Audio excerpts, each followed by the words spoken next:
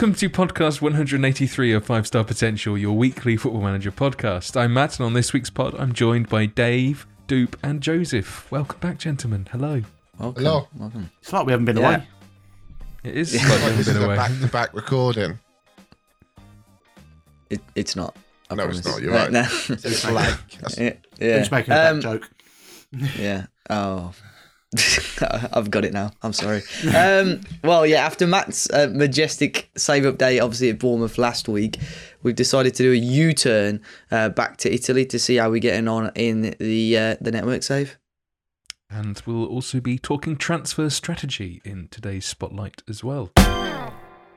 So, gentlemen, it's been 2 weeks since you last updated us on how things are going in Lasagna Land, and I'm sure the listeners are keen to know how Dave's coped without Dave and reloading. Hey. On the last update, you're in the first season. Dave was leading the way with Joe not so far behind. So, how has it been going since then, gentlemens? Well, we've actually just now started the third season, so we're on Hey, spoilers. average just. Yeah, I know. But on average, we're a season a week at the moment, which is pretty good going, I think, especially for a three-man network save. So, I've also booked a week off work. By the way, Dave, have you done the same? Because me and Joe have booked the same week off work. I'm on furlough anyway. I'm on furlough, so it's all. Have you not booked it off, Joe? Furlough, no perlo. No, that is my birthday week, but I haven't booked it off now. I'll be off on the Monday with you. Good. But now the first season, obviously, yeah, I think the last time we were recording, I had that little lead at the top. But yeah, I bottled that quite quickly, to be fair. I think it finished, obviously, Joe ended up winning the league, but I think in the end, he won by 3 points. So it was quite close. And for me personally, my Milan team won the Europa League as well. So that was quite a big achievement overall. But yeah, I finished, I think it was Joe top, me second, and Dupe. I finished. Do you just miss out on top four? Yeah, I finished fifth. No one's welcome. Yeah, I finished fifth. Yeah, I finished fifth.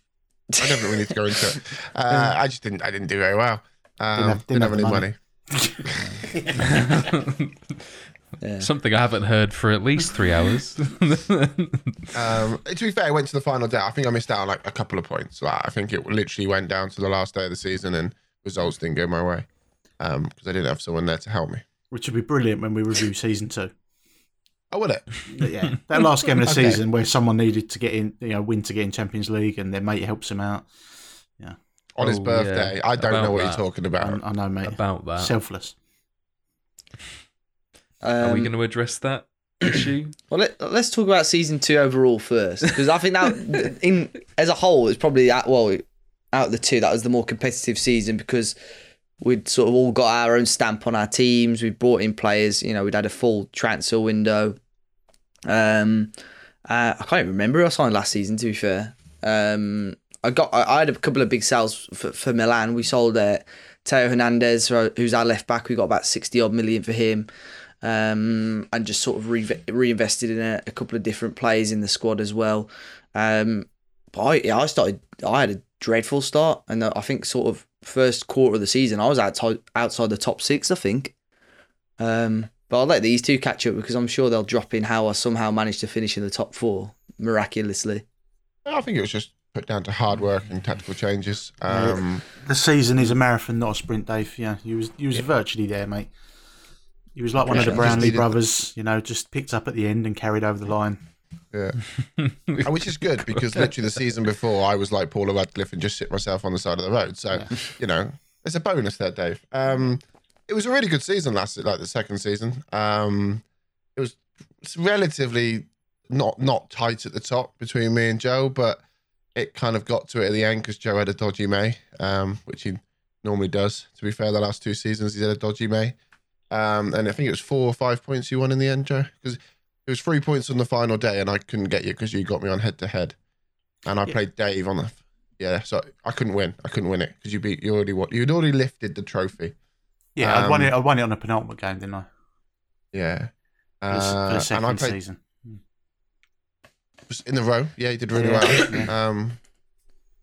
It was, I think, for a long time you hadn't lost a game either, had you?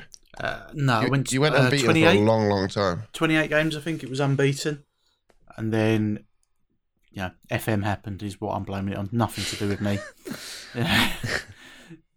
But yeah, I mean, for my side of it, I suppose the end of season 1, I had Lautaro Martinez and Romelu Lukaku. Matt, they'd scored 46 goals each. So the biggest thing for me was trying to keep hold of both of them. I was fully expecting Martinez to go because he had like 10 clubs interested in him, but they come in with kind of measly little 60 million offers. He's got £101 million release clause. And he didn't end up going anywhere. So I thought, going into season 2, this is going to be great. I'm going to have both of them, another season. They should obviously be firing the same. I had Esposito come back in off loan, so I had a good backup there. I sent Pinamonti out on loan just because I didn't think he was doing that great. And still had Eddie Salcedo, who I let out on loan on the last out of transfer window, which came back and bit me in the arse because Martinez got injured. And then the rotation side of it, Lukaku had to just play like every game. And I think he's something ridiculous. In 2 seasons, he scored 100 goals. It's ridiculous for a striker. I mean, the man is a cheat code. But they're playing really well. I was interchanging Zaniolo and Alexis Sanchez in the number 10 role. And Sanchez, my God, they should have hired me at Man United because I was getting a tune out of him. He was scoring free kicks. He was everywhere. He was like the link-up man. It's been my favourite part of seeing a number 10 play in Football Manager. Is watching Sanchez, like some of the things he was doing. And then Zaniolo, he's just like the through ball king. I mean, when we're playing the games, we'll just like do a few gifts and that and stick him in, and he's just defence splitting balls, and then you're getting a cutback from your attacking fullback, just squaring it across the box for a tap in. It's no wonder that Lukaku and Martinez were scoring loads. Martinez, I think he scored 25 goals, played about 30 games in the end because he was injured for quite a while. But yeah, just kind of, I think the league, I was in the lead from the beginning, and Dupe kept me honest, right up to the end. I had my unfair share of FM luck, I'm going to call it. Dave absolutely hammered me. Man United hammered me. And I was kind of thinking, I said to the guys, I said, if I lose this game, I guarantee it goes down to the last game of the season. And luckily, we won it with 1 game to go. And second season, victory again. Yeah, I think it was. I mean, you say I kept you honest. It was very convincing. To be fair, it's very difficult to play against a side or play alongside a side that their strikers are just banging.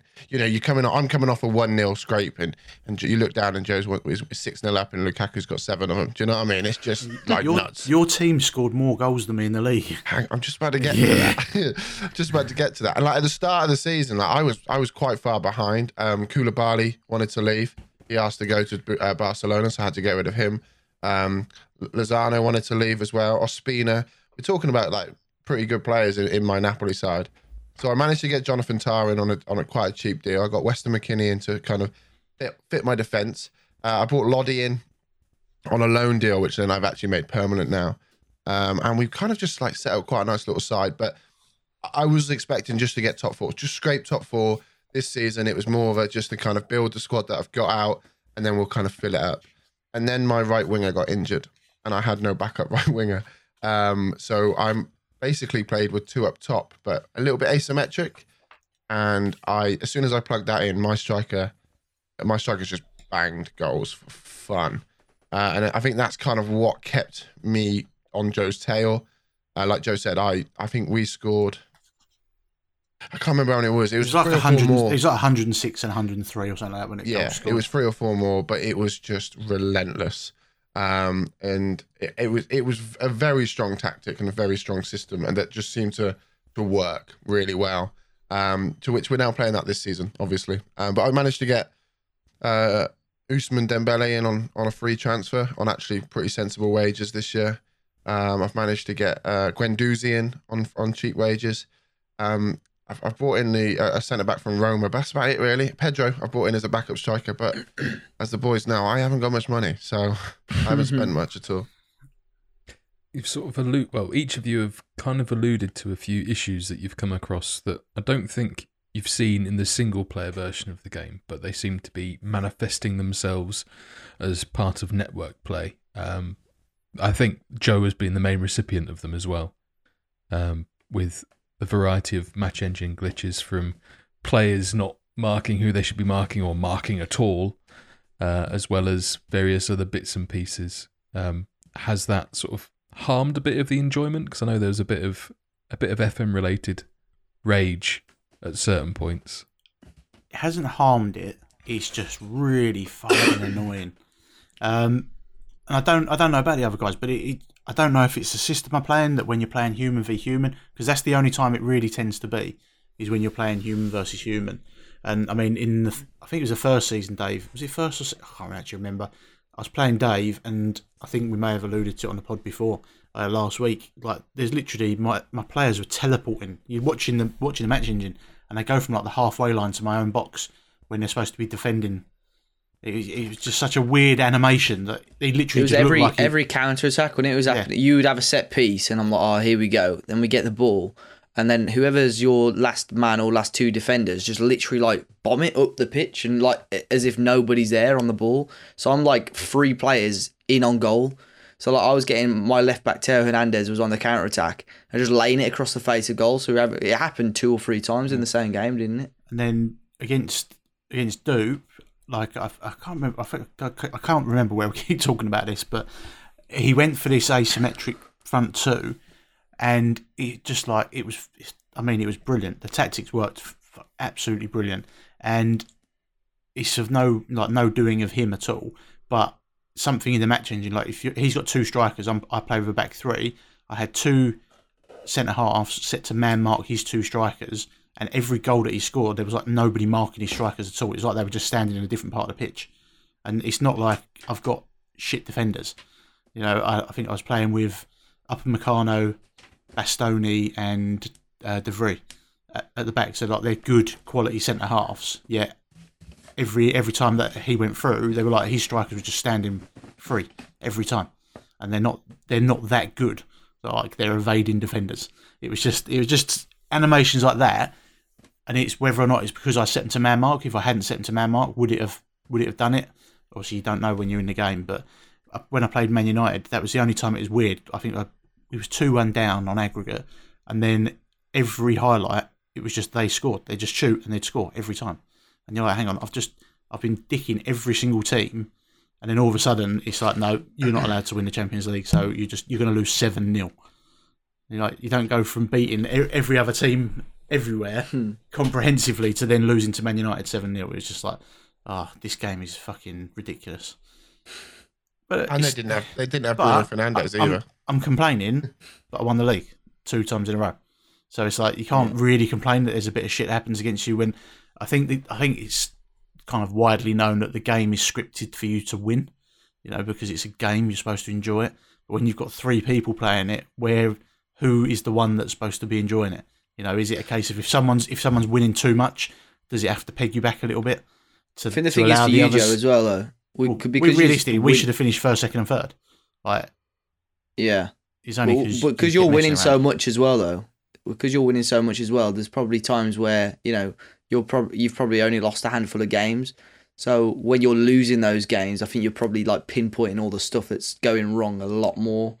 So there's probably some crappy stuff happening even when you're winning games, but you probably don't notice it as much. Yeah, but it's the comprehensive. But they'll stick out. Those games will stick out more. Yeah, of course they will. But I mean, it's against you. It's against Dupe. And it was against me. Like the other games, like I've lost games in the league. You know, I didn't just lose to you 2. Like I'd lost other games and lost in the Coppa Italia. I lost in that to Parma, and it's not. You know, there's nothing in there. You're going. I've just been beaten. You know, it isn't every game, but it's just funny. It's this whole human versus human thing seems to be. There's issues. You know, like we were saying with the throw-ins when we've done the set piece spotlight. You know, we've taken long throws off in our save just because it was getting ridiculous. Like it would be every game. There's just long throws being bombed. Well, not even that, but you know what I mean. Dave definitely had the best long throw tactic, but it was just getting ridiculous. Like if you're playing on key highlights, that's the key highlight that you're going to see.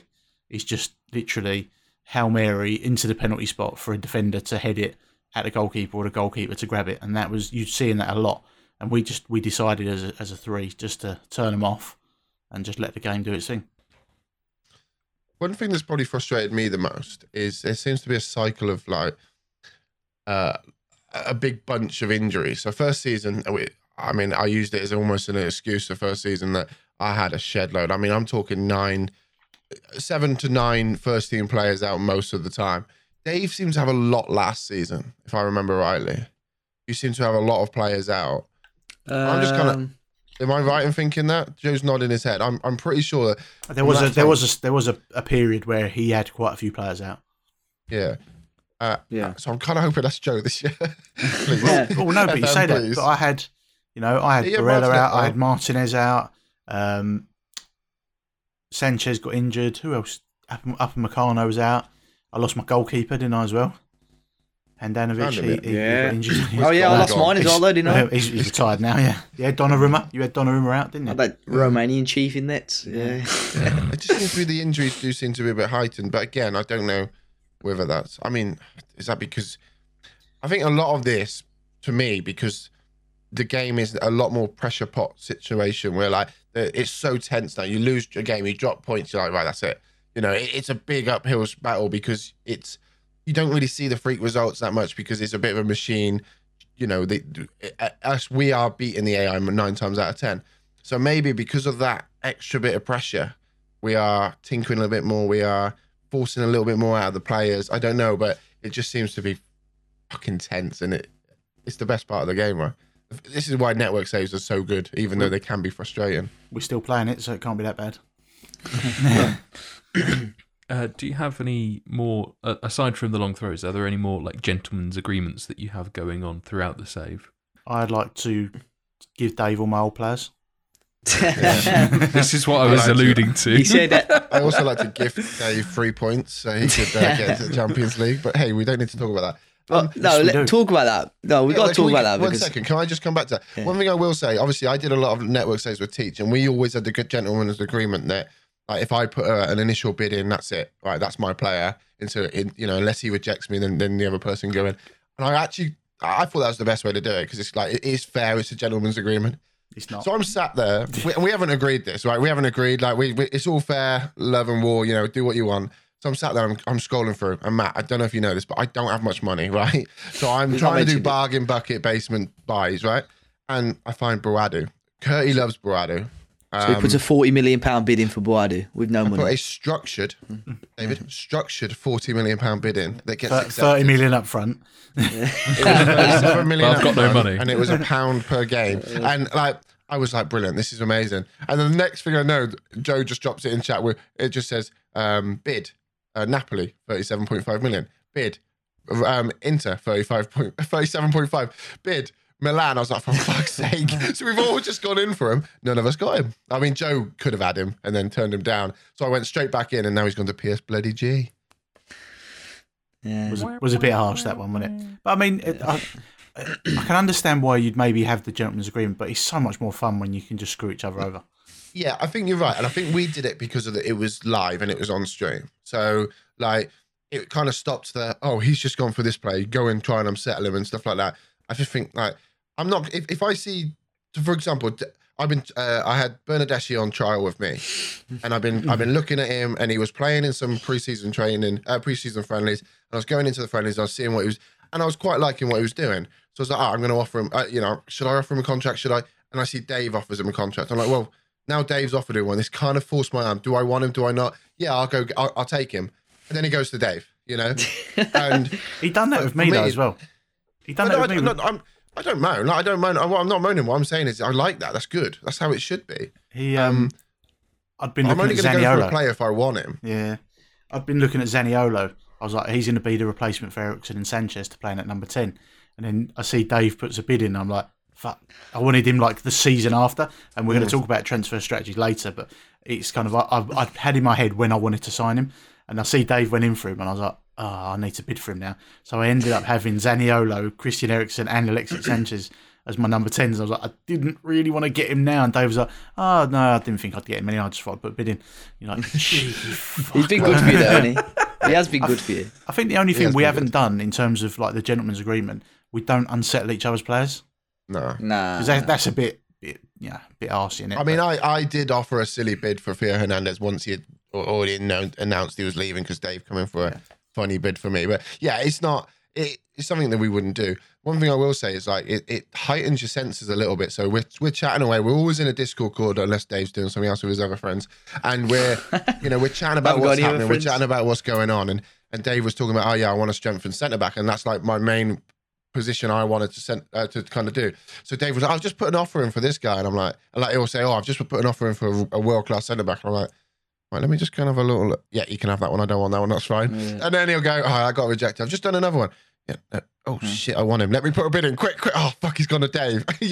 And it's just good, and it adds that extra layer to a save. To be honest, you've been saying quite often. I mean, I've been party to most of the Discord calls, and so I've heard the Netty's dead after someone has a bit of a moan. And you always say it's not going to last more than 2 seasons. I mean, it's reached that point now. What are the future plans? How long is this going to last? Or is it just like until you all want to kill each other? The thing for me is, and I think a lot of people might say, we are coming back to the story about last game of the season, by the way. We're not letting that go without. But for me, like, I honestly think Joe's going to win the lot this season, right? I can't see how he can't. I mean, unless there's the issues that he has in May. May is his worst month.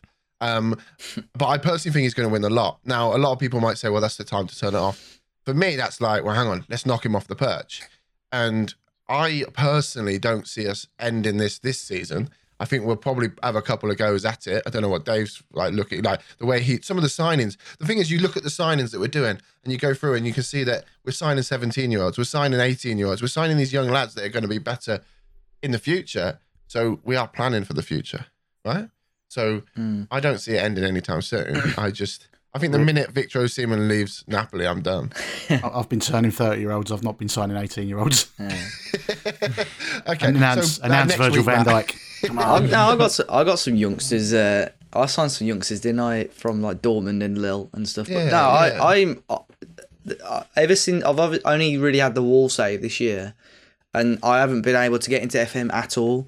And obviously, like around Christmas and early January, I didn't touch the game. And this now, like genuinely, I'm looking at my phone every 5 minutes to see when we're going to jump back on the network save, because like it's that, like, I don't want to say addictive, but it's that good at the moment, because there is always that challenge. You know, you're focusing on your own team, but you're not going to walk the league every season, because you've got 2 of the good managers and good teams at least, and you've got Juve obviously controlled by the AI as well. Yeah, and you got Juve controlled obviously by the AI as well. And you got transfer offers coming through on the WhatsApp group chat. Yeah. By the way, that was voiced as I'm driving home. You were like, oh, I might get rid of one of my Joe, I'll offer you this, and this, mate. What do you think? I'll give you a cream egg. How do you eat yours? I think again, like it helps with, it doesn't stop when we come off. You know, it is 9 times out of 10 we kind of go, fuck, is that 2:30 already? And then Joe or Dave would just go, yeah, one more. Yeah, we'll do one more then, and that turns into another one and another one. That is mad though. Like the average time we're going off. Yeah, the average time we're going off is like 2 a.m. It's absolutely mental at the moment. So we started this on the 3rd of February. I don't know if I want to say this. Game time, 3 days, 17 hours, 39 minutes. Now, we did have a 4-hour window where I had to save up and we were doing other things. So that's minus 4 hours off that. Yeah. I'll let you do the maths. 2 days, 20 hours. No, more than that. It's 3 days, 17 hours. Oh, right, sorry. And we're minusing 4 hours. Yeah. So if we said 3 days, 10 hours, 3.5 days we've done in 3 weeks. Dear Lord. We've played it quite a lot. Yeah, we have played it quite a lot. What was you supposed to do in fucking lockdown? Exactly. But we need to have a little rewind to the end of season 2 and explain Dave's Would you like handshake into the Champions League. I think you should explain it, Duke, because I think Dave would probably not tell it truthfully. Okay, I'll be open and honest, and what I'll be the adjudicator to see how truthful this was, because I watched it. So for the listeners at home, you can't hear this. I have my hand on my notebook and I do solemnly swear to tell the truth, the whole truth, and nothing but the truth. It's not a fucking Bible, son. It's Fuck my all. Football Manager Bible. Let's put it that way. So basically, what had happened is a final day of the season. I can't go up. I can't higher position. I can't win the league. I can't go down. I'm locked in. I'm happy, and I'm playing Dave. And I said to Dave at the start of the game, I said, just watch out because Lazio are on good form. If you don't beat me, you ain't getting in the Champions League. I'll be fine. It'll be fine. I score. Dave then scores. He gets the half time. And I'm like, Dave, right, you've got to beat me, Dave. You've got to go for it. He goes, it'll be fine. It'll be fine. 70 minutes hits. And I paused the game and I said, Dave, I'm going to do a sub. This is your one chance. I'm not offering this again. This is your one chance. Would you like me to give you a goal? And he went, I just do what you want. So I then put my centre backs alongside my wing backs. I put my half back up into shadow striker role. I went all out attack, and I basically gifted him a goal. Okay, match fixing goes hand in hand in Serie A, so it's fine. What was the score at the end? When it was at the time, it was 1-1. Dave then instantly scores. So he celebrates. And he goes, but you haven't even changed it yet. You haven't even changed it yet. The tactical so I then change did not shared my save. screen and showed that it was already changed. And then I lost 6-1 because I didn't change it back. And, Dave has been pretty gracious for it. I got the brochure flowers, the news of his sister and everything Moses else. wishes he could have parted the seas as much as you parted your defence. So, why So did I do it? he got Champions League? He got Champions League, and now it's fucked me up because he's got Champions League. He's got a lot of money because he's got into Champions League. He's got Cristiano Ronaldo. He's signed 2 players I wanted to sign. So, yes. Do I regret it? A little bit. The best thing was that Rafael Leao scored a hat trick on the last day of the season, and I've just sold him. I just sold him for 85 million, and I bet you I wouldn't have got that money if he didn't score a hat trick that game. No, but he terrorised me on the 2 games I played against, the 3 games I played against Dave. Yeah, he did well very against good Joe against as me well. as well. Yeah. So actually, it was just a 100 IQ. That was. Look, Dave, yeah. Bringing the game into disrepute, gents. Can't Dave reload, but he can Influence. influence. How Calcio to, Polo. how to cheat listen. and influence people. What I wanted to say, I'll be open and honest now. Like I said, it was 1-1, 20 minutes to go. I wanted to know what would happen if you had no centre backs. I wanted to play, like Foxy in the Streamer Showdown's gone What's strikerless. this bollocks? I decided to Centre go backs. centre backless. Without centre backs, with no defense at all. So it didn't go to plan. It was a fucking car crash. So yeah, I won't do that again. But congratulations, Dave. Thank you. Respect. Do we talk about our season 3 signings? Seeing as we're about to start the season properly. Let's I boast. think so. Let's do I it. mean, I probably should just tell you mine very quickly because You don't have any money? I don't have any money. So I did a couple of signings in the winter. Sorry, I got Ousmane Dembele on free, Guendouzi, and I've got Lodi confirmed. And then 27 million, wasn't he? 23 and a half structured. Oh, okay. Sorry, mate, yeah. Structured. Structured. Everything's structured. I just put it on the credit card like the Lujo. I bought a centre back in. I'm going to butcher names here. I bought a centre back in. Was it Mancini? Isn't it? Yeah. From Roma. Good centre back. He's good. 45 million. I paid for him. Structured. Structured. Yeah. Structured. Heavily 23 plus structured. 45.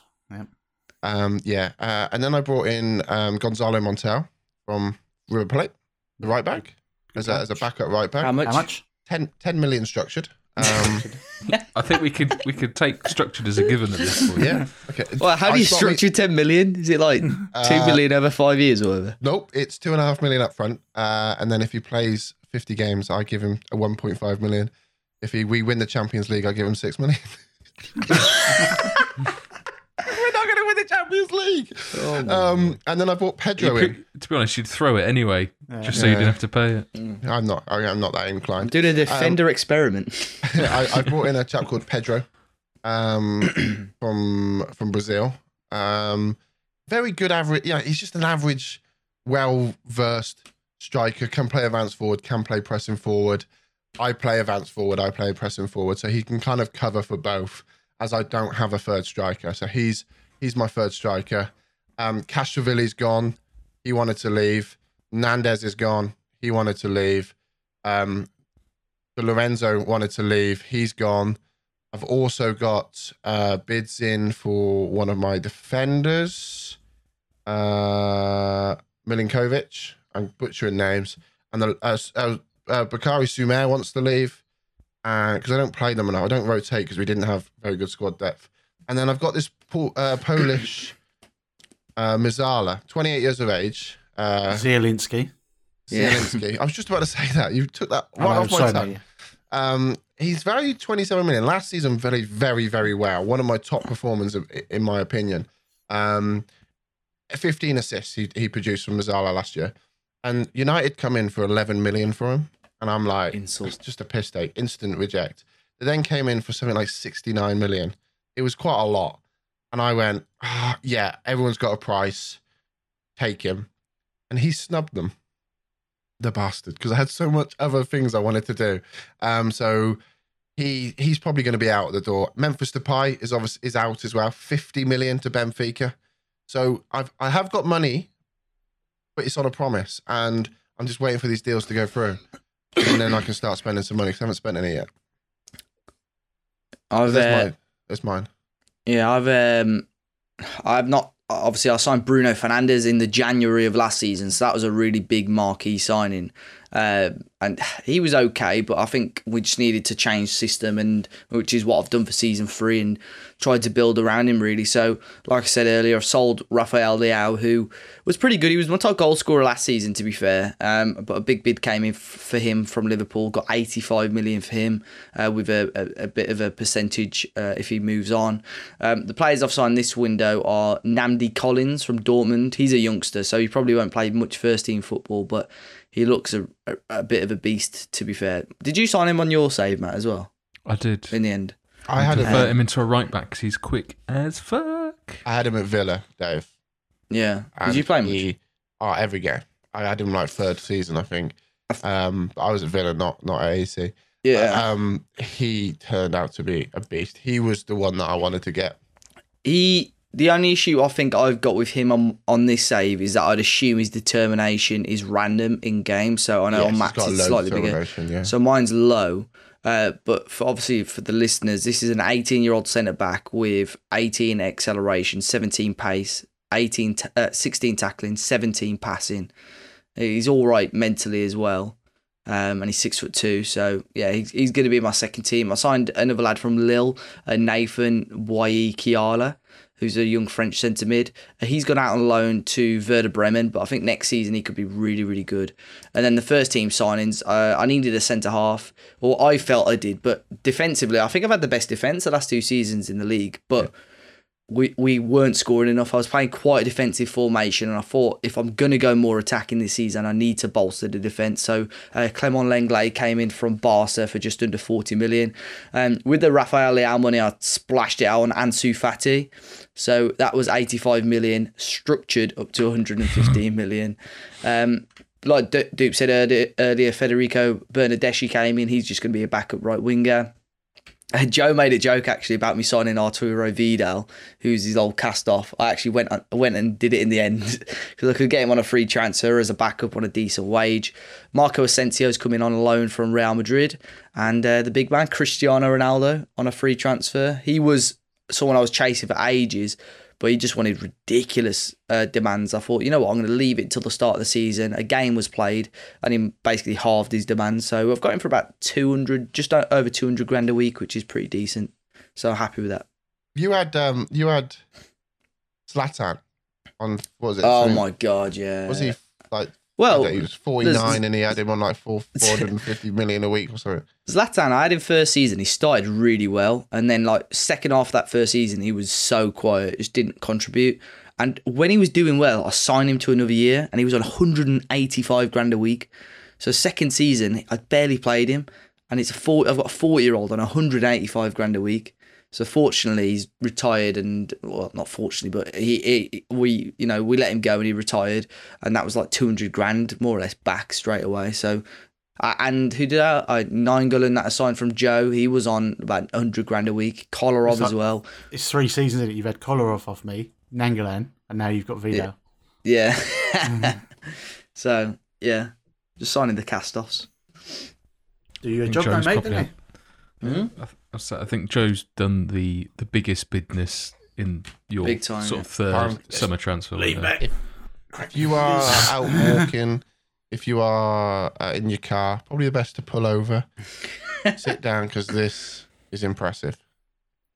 Well, to be fair, it hasn't actually cost me much money because I you ain't got reduced the much. wage bill from like, what was it, 900 grand I had it in my wage budget because I just got rid of all of the fringe players that paid excessive money. I sold a lot of players. So all the players that have come in, it hasn't really cost the club. I've got more money in the bank. I've got more money in the bank now than I had kind of when we started. So in a way, I'm kind of looking at it and going, well, it's all positive transfers. But going out this season, Lautaro Martinez had to leave. He's in his last year of his contract. He hasn't wanted to sign a contract since day one because he's had interest from all the top clubs. So he actually in his information, it said he wants to play for Barcelona, but Barcelona never actually came in for him. Arsenal come in for him a couple of times, PSG come in for him, and he rejected PSG, and he's ended up signing for Chelsea for 85 million. So he went. I'd sold Skriniar the year before to Man United for like just over 100 million.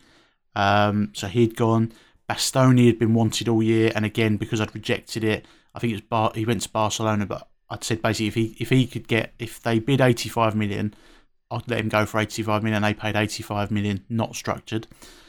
So I had a lot of money to spend. Handanovic, and I know we'll talk about this a little bit more in the spotlight, but Handanovic was retiring, so I had to obviously get another goalkeeper. I've ended up with Onana from Ajax. I've strengthened the centre halves as Bastoni had gone. I thought, I've lost a really, important player there, so I thought I'd just sign Virgil van Dijk from Liverpool. And because I was a little bit concerned about the cover, so I signed Ruben Diaz as well. So now I've got De Vrij, Upamecano, Eric Garcia, Kamara, Van Dijk, and Ruben Diaz. So I think I'm pretty stacked at centre half. See, that would be really bad if you were playing my system of Defenderless, by the way. Yeah, I did think that. I was like, when I download that, I'm going to be screwed. Central midfield, obviously, what we're saying, I'd been playing Arturo Vidal in centre mid, and his contract was expiring. And another one, he's old, got paid a lot of money, and I thought, now's the time to just let him go. If I sign him up, he'll want a minimum of 2 years. He'll then be like 37 or whatever. And I was like, I'm not keen for that. So I replaced him with Dupes boy, Renato Sanchez. So he's come in. So I've got basically my central midfield at the moment, like 4 players for the 2 positions. I've got Barella and Sanchez playing on one side, and then I've got Camavinga and Sensi as the other 2. I might look to bring a future prospect in to join that midfield up just to see, because Barella's he's only 24, but he's a worldie. And obviously we know Camavinga is just like, he's a beast, and he could be in that central midfield for a long time. So that's pretty cool. Number 10s, I thought the Dog Shagger was actually going out of contract because I saw an inbox item, and it turns out he's actually got another year on him. So I've ended up with 3 number 10s again. But it's not too bad. I've signed one for the future. You might have heard of him, João Felix, for 130 million. Structured? Just getting. I think it was structured, dude. Yeah, I think I paid about 90 million up front with some add-ons. And yeah, I wanted to sign Haaland. He's always been. I've had, and again, we're going to talk about this later on about how we do things. But I'd had Haaland in mind. I was like, one of Lukaku or Martinez is going to go, and I wanted to get Haaland in. But he chose to go to Man United over me. We agreed contracts, done everything, but he picked Man United over me. So at the moment, I'm going to be running with Lukaku and Esposito up front. Esposito had a really good second season when Martinez was out. Spurs did bid 60 million for him, which I did accept, but he turned them down. So he's staying for life now. He's rejected them rent boys. And I signed one of the boys from Holland that I had, Doniel Marlon. I had gone in for Boadu, like Dupe said. At the time, I was like, I wasn't sure if Martinez was going to go, so I didn't accept that. When we'd kind of agreed the contract, he wanted like 200 grand. I was like, I don't think he's a 200 grand a week striker. So he ended up going to PSG, so I signed Marlon, and I think he's on about 80 grand. But he's Inter, and 80 grand is like what the cleaner's on. So it's mad. Sorry, Joe, just to interrupt. When we were going for Baradu, I had a contract agreed for £53,000 a week. Dave had a contract agreed for something very similar. And he wanted 200 bags from me, yeah. And he wanted 200 bags from you. It was something like that, to be fair. It was crazy. It was, yeah. I mean, everybody that wants to sign. I mean, I had Barella was on like 80 grand a week, I think. He wanted a new contract, 250 grand a week. There was somebody else as well. I can't remember who it was. It might have been De Vrij. A similar thing. Like they go from 80 to 200 plus. And I was saying to you guys last night, like we started the league, we played 2 games. I think I've won 4-0 and 7-0. So I've had 2 clean sheets. Those clean sheet bonuses probably cost me £3 million a game. It's ridiculous.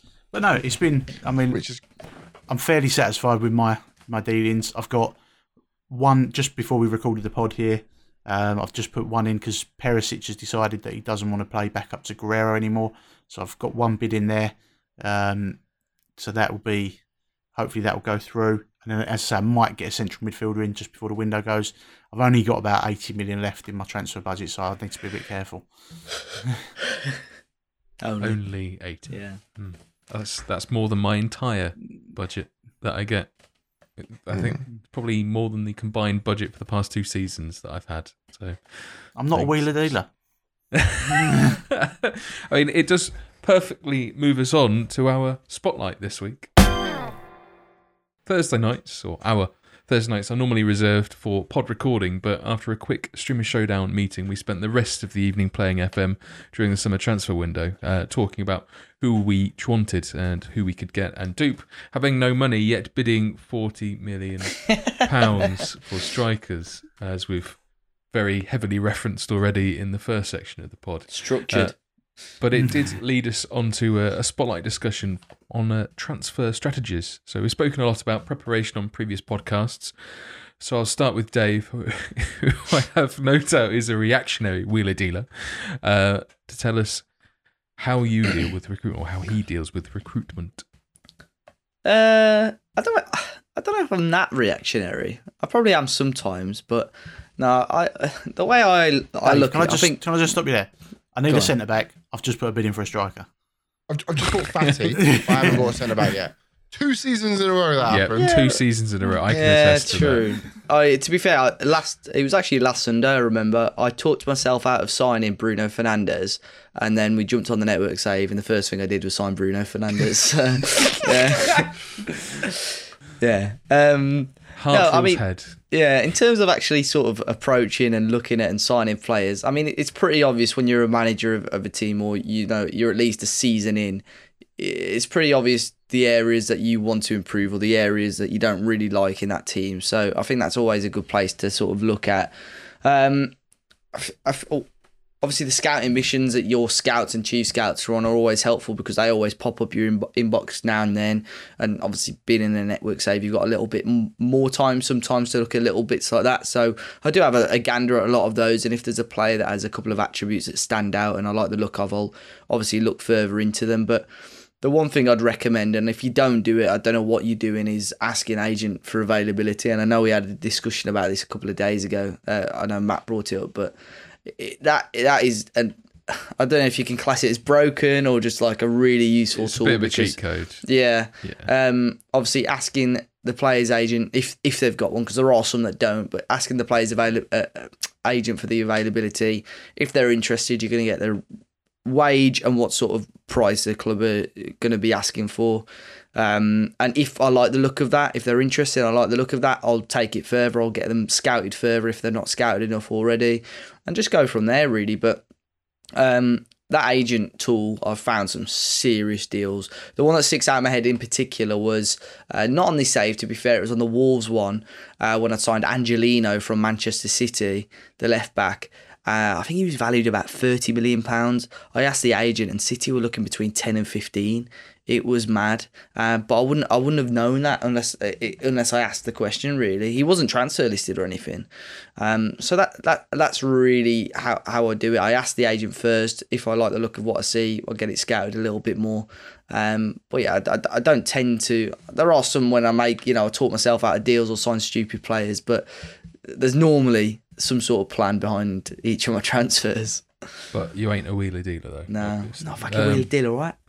One of the things I've noticed with using that Ask Agent availability is that sometimes the agent will, like what they've said, that they'll lock it in so like in the promises. So if they said they want to have like be an important first team player or they want to play in a particular position, you can't go and change those positions if they suggest. It doesn't happen all the time, but some of them do, which can be a bit problematic because I've had 2 transfers that I've sort of scouted them and it's come back with a pretty washy figure for transfer fee and wage, and then I've ended up having to I'll strengthen the attackers for 2 players. And it's like, I wasn't planning on doing that. So I've had to then have unhappy people to then try and repair that. One of which I'm still trying to repair, which is a bit annoying. In terms of how I've I'm now in the 3rd season of the Bournemouth save that we referenced on last week's pod. And this is the first transfer window where I felt I was a bit more structured and a bit more planned. I went in with an idea of how I'm playing tactically, which enabled me to structure and focus my targets of where I needed to strengthen. And I'm actually like a window ahead now with where I want to sign the next player. So I've strengthened every area that I needed to strengthen. And now I'm focusing, like I've got a few players that are sort of getting older in the right back position that I'm now focusing on. But until that, I was pretty reactionary because it was more down to, I don't know how much money I'm going to have or I'm going to have to sell before I can buy.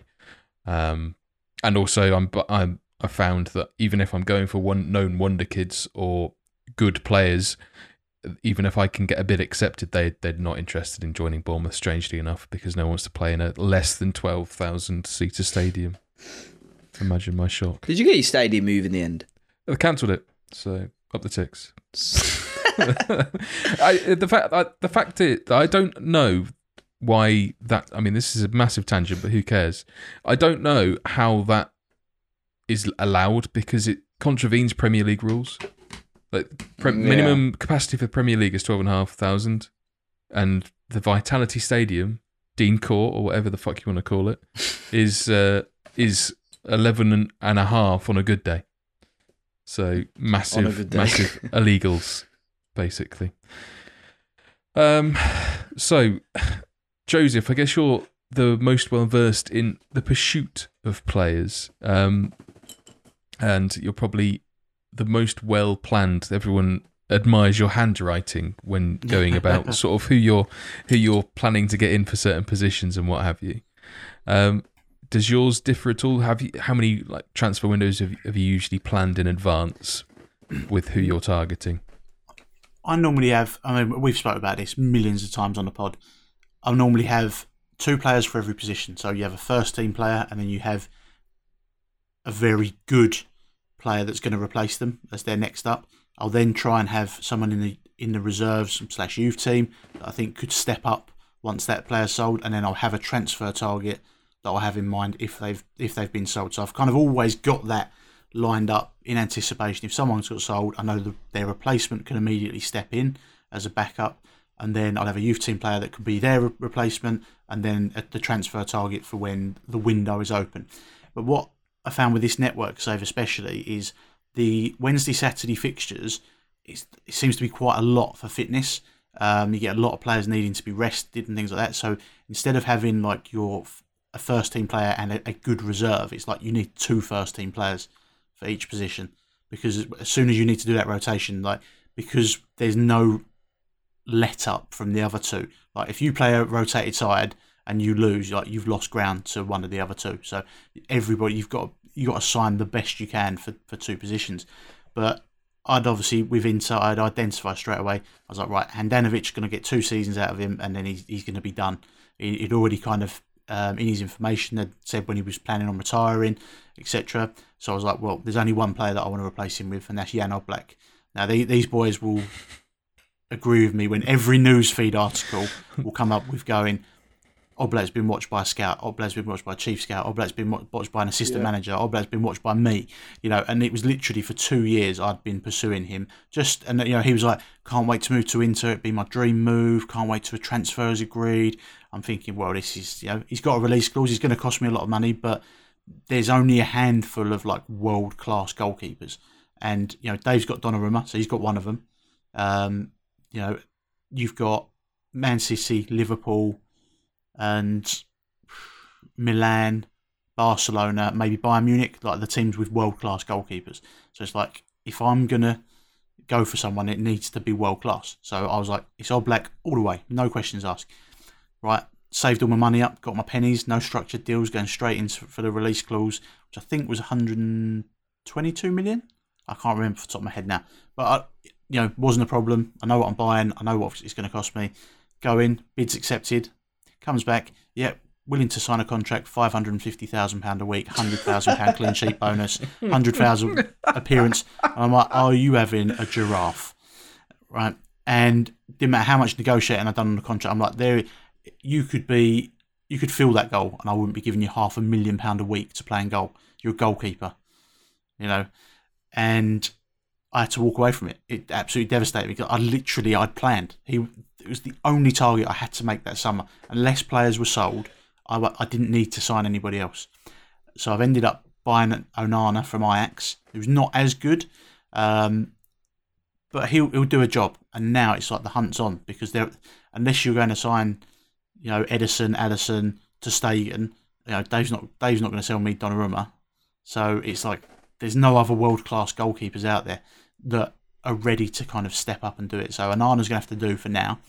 And then other than that, I'd planned for Martinez and Lukaku if they were sold, that I would definitely be going. I've written down Haaland and then Boadu and Donyell Malen as the three players that I'd want to replace those two with. So that was set up. So I've got one of those to replace at the moment. And then, as I say, the only other one that we spoke about earlier was Zaniolo, that he was planned for a second season signing, but because Dave went in first season, I ended up buying him in the first season. So I basically brought his transfer forward. So yeah, I've always got it planned, and we talk about it a lot. Notepads, Surface Pros, whatever that fucking thing's called you've got now, Matt. Having something to just jot down what your plans are, for me, just makes it go right. I know where this save's going. So although you can be enjoying it where it is, or it could be pissing you off where it is, in your mind you're like, this is what the future's going to look like. We're going to end up with these players. And obviously this summer, because the Oblak deal didn't go through, I've got like 150 million in the bank because I'd been selling players and not buying anybody because I had to raise the capital to be able to go out and get Oblak. Which then I went, you know what? Fuck it, I'm going to strengthen my defence. I'm going to strengthen. I've bought other players to come in and just kind of go, well, I'm just going to strengthen the squad. So I've got 2 first-team players in each position. I do admire your very, I think, Germanic approach to squad building, in that sort of you've got, you're too deep for every position, and you've always got someone to step in, and that is very much how at least the lower Bundesliga teams approach things. Sort of when they've got the sharks of Bayern et al. Circling around their better players, they're not fearful of it. It's always sort of part of the plan. That came about because of Meccano's move or impending move now to Bayern. I guess that moves us on to unplanned departures, though, which, I mean, aside from Joe, he's going to be absolutely raging when someone inevitably signs Oblak underneath him and for less than half. He's dead to me now. But so when it comes to, say, like deadline day, I think both Dupe and Dave have had a few late bids come in for players, and it's been to the point where it's been big money, and it's maybe a player they were looking to sell anyway, or maybe not, but it's so much money that they could reinvest maybe in the next window. But how do you cope with those unexpected departures? Mr. Dupe, we'll go with you. I'm very soft, Matt. If somebody comes to me and say they want to leave or they don't want to be here, that can help. Sorry? Got some pills that can help. Horrendous. Yeah. 10 out of 10 would take again. Yeah, I'm very soft, Matt. Or I'm semi now. And Want some more? what's this turn to? Okay, Matt, I'm very soft. If somebody comes to me and they say I want to leave, I just let them go. I don't want to. We spoke about morale last week. For me, it's very tough to keep a strong knit team, and if you've got people that don't want to be here, just go. Now, I don't mind selling players, and every one of my players in my squad has a price. I have a price in my mind that if somebody came to me, whether it was structured or not structured, and I got a certain amount of money, they're gone. Because unfortunately, I'm not sat at the top of the perch. I do need to rotate my squad quite a lot through and trying to invest that money back in. The thing that frustrates the hell out of me, Matthew, is when you have all summer to try and sign my players, and nobody's interested. And I have no money, so I can't bring in new players. I have to sell before I can buy. And then all the good players are gone. You know, at that top table of the buffet, the good players are being plucked out. And then we've played a couple of games and now people are coming in and the unexpected bids are coming in for players. And I'm like, well, I had planned who to bring in, but he's gone. And I'm now on my 4th choice centre-back, or I'm on my 5th choice right-back. And that for me is the hardest part. I do like to run a smaller squad. I like to run a younger squad. And they can be quite, you know, I've had a lot of injuries, so it's very difficult for me to not just let that money sit in the bank and get somebody in next season. I have to find that I do kind of push to go and get somebody there and then. And I think that may have been my downfall when you look at some of my outs this year, when you look at there's players that I have brought in that I am already shipping out because I haven't played them enough because I brought them in and I maybe kind of promised them a bit more because our reputation isn't as high. But yeah, I don't think I have planned my transfers brilliantly. However, I have brought some absolute gems in, so I'm not overly bothered, but I just think I've been a bit flustered on this one. And a lot of people have come in right at the end for my players and it's just frustrated me. I can see the man outside my window and he's getting poked in the ear with the purple dildo. You know, that is the sort of kind of transfer deadline day here. Is I can see the sun go down. I can see the moon come up. It's not good, man. See, I remember, I think it must have been leading into season 2, or maybe it was a January window where Joe had nearly fucked himself because he was waiting for a deal to come through.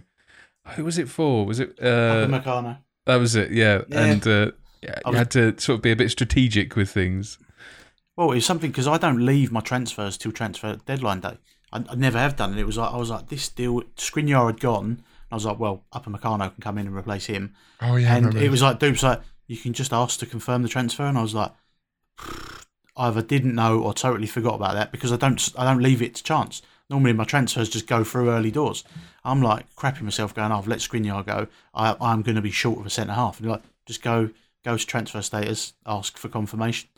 And I was like, genius. So that might help somebody out. You know, normally when we put a little tip out, some of my messages just going, I didn't know you could do that. Thank you very much.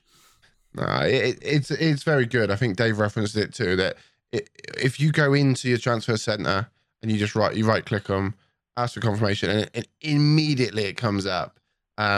It doesn't happen for everyone though, right?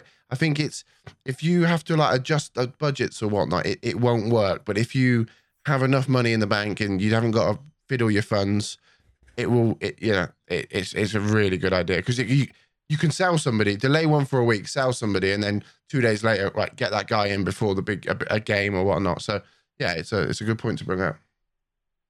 Excellent. Well, we've chatted quite a lot about. It'll be a 25-minute pod, this one. Great. It was, 25-minute pod. It was. We said that. Now we're all half asleep. But the thing is, this is why this network save for us, or for me anyway, it's just going to go on and on and on because it's really enjoyable to play, and you can't shut us up about it.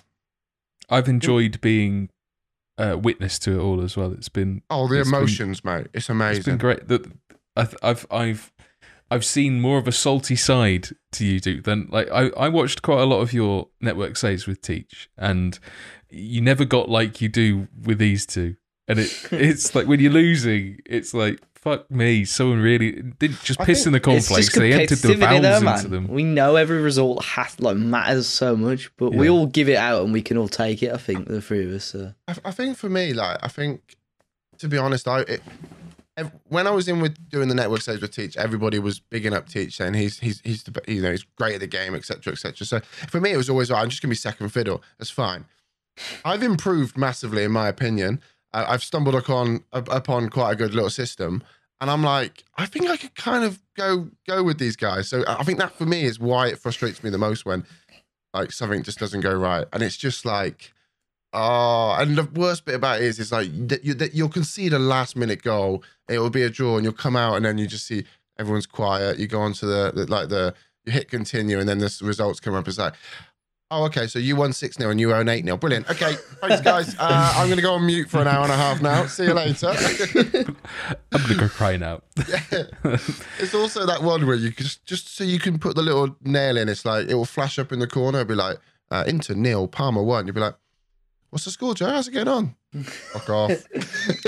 I do wonder if this needs to be opened up to a wider audience, maybe in the Discord once a week, so they can all witness some of the bigger matches, maybe as a watch along. Because it's certainly reignited my interest in playing FM, and like, even though I'm playing my own save completely away from it, it's been nice to be like hear the conversations. Some of them may not be so broadcastable. But, I was going to say you can only join that chat if you have no moral compass. I think also maybe you can only join it when Wolves are playing, because I think the main person then isn't here. So yeah, exactly. Yeah, that's right.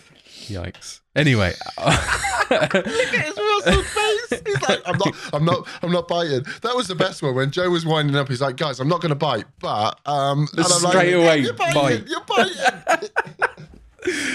Anyway, we'll knock it on that. No quiz again this week because we've gone on for long enough.